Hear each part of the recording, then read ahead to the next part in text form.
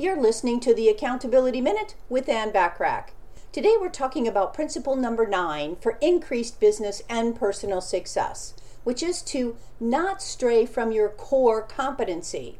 If you started your business to sell the best widgets, but you've heard that dog grooming is the biggest thriving industry in your market, don't start offering a dog grooming service with every widget purchased. You need to stick with the passion that started you on your path towards business ownership. If that core business is thriving and can run on autopilot, then there is no reason you can't pursue a different career path.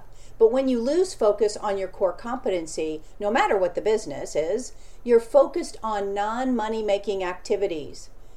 When you get unfocused on what drives revenue to your business, I call that revenue generation avoidance activities. Please don't do any of those activities because, of course, they're not helping you any.